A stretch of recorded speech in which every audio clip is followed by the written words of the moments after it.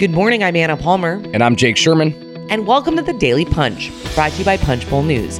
It's Thursday, July 15th, 2021. Let's get into the mix. Here are your Washington headlines of the day.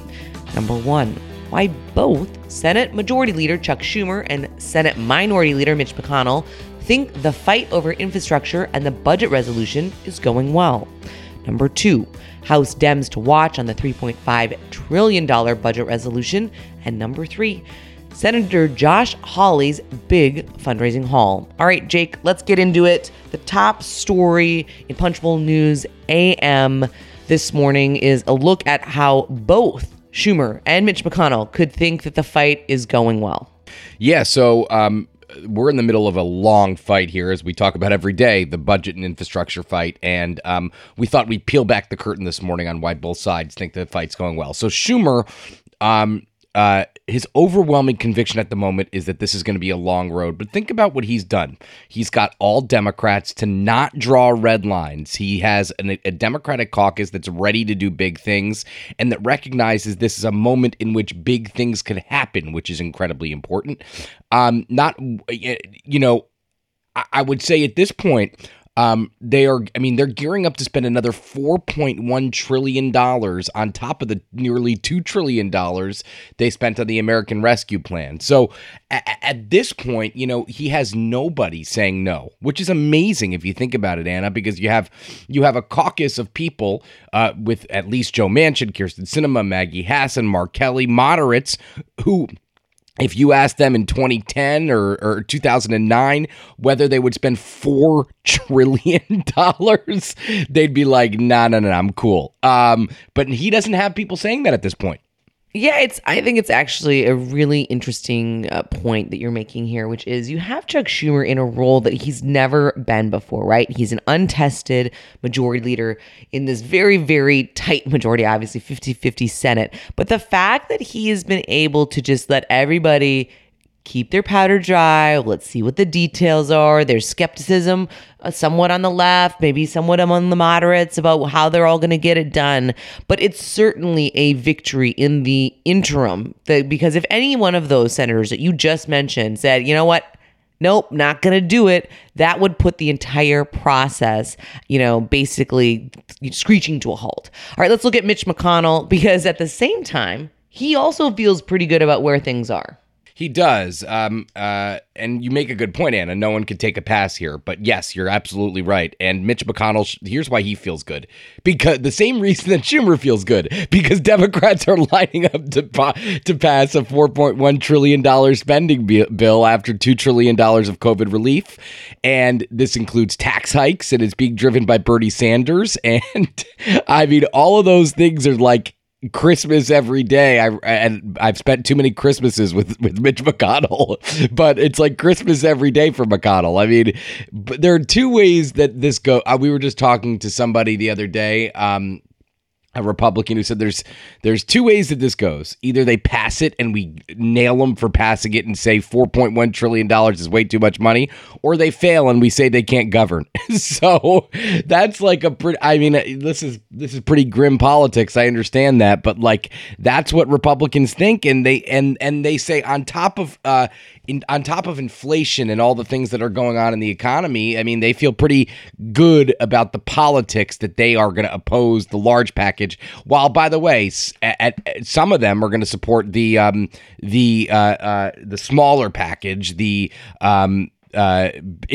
bipartisan infrastructure package. And even if they don't pass that, not sure they're going to pass that. Even if they don't pass that, they could say they tried.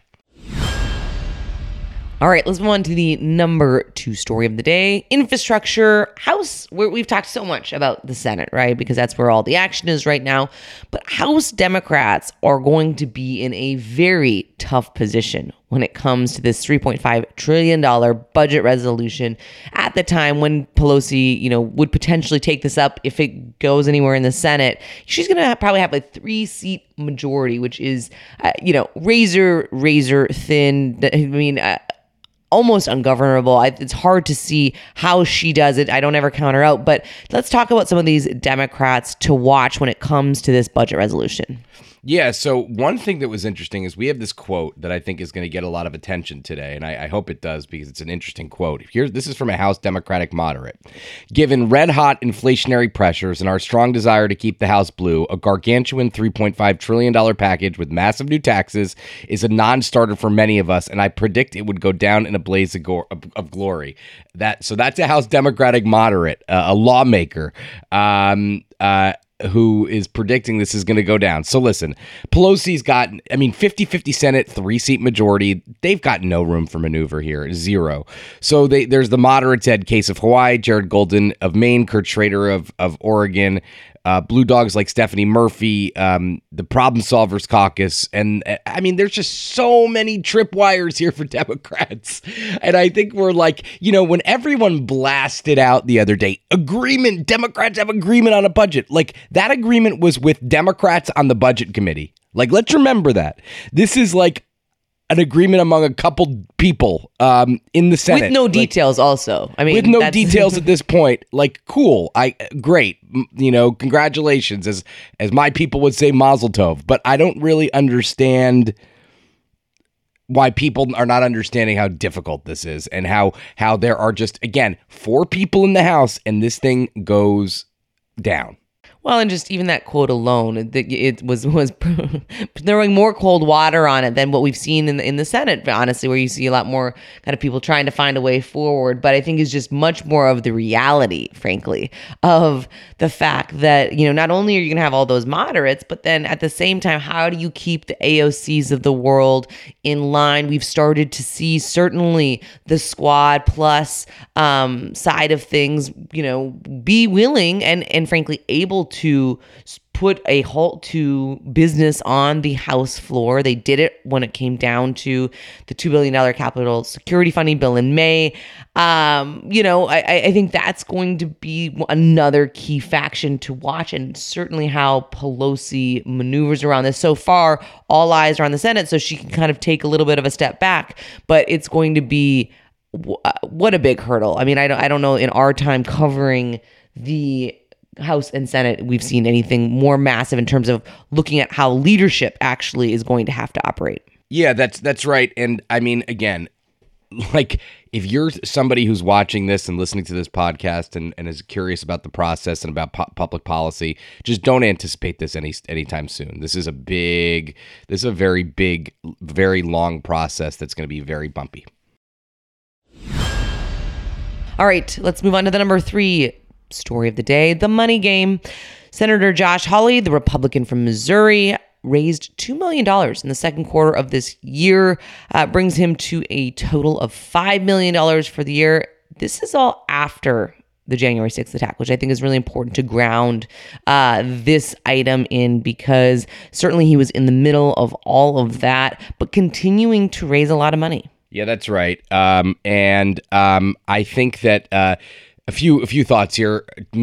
The big picture here is like $1 million to $2 million quarters are just becoming standard fare in political fundraising, which is crazy because Hawley is not up for re-election. I don't think he's not up for re-election, and the other Missouri Senate seat is up for re-election. Is up for election because Roy Blunt is retiring. So like, it's just crazy how everybody is just raising millions of dollars. Hawley's investing in small dollar donors, which is interesting. Listen to these numbers. Jim Jordan raised $1.5 million last quarter. Hakeem Jeffries raised $827,000, a district that he's never going to be, seriously, or we don't think he'll be seriously challenged in. Ron Wyden raised $1.5 million. Just everybody is raising $1 million or $1 million quarters. Which is just absolutely wild. All right. One last note. We want to say a big thank you to all of our listeners. We are 6 months in business at Punchbowl News. We are so grateful to you. Last night we threw a party, a summer soiree, as it were, Jake, at the rooftop of Danny Meyer's Anchovy Social Restaurant in partnership with Clear.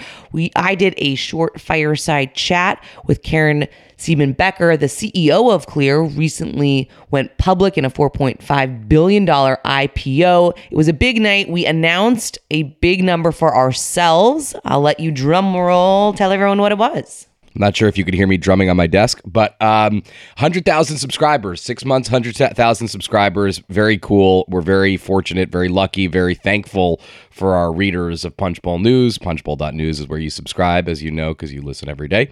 And I don't... I mean, Anna, I think we could say we're not letting out a secret here. We did not think we would. This is where we would be when we launched this company in January, and we're super again grateful for the support. Yes, and thank you so much for listening as well. You can leave us a rating and review. You can also subscribe to Punchbowl News at punchbowl.news. Have a great day and stay safe.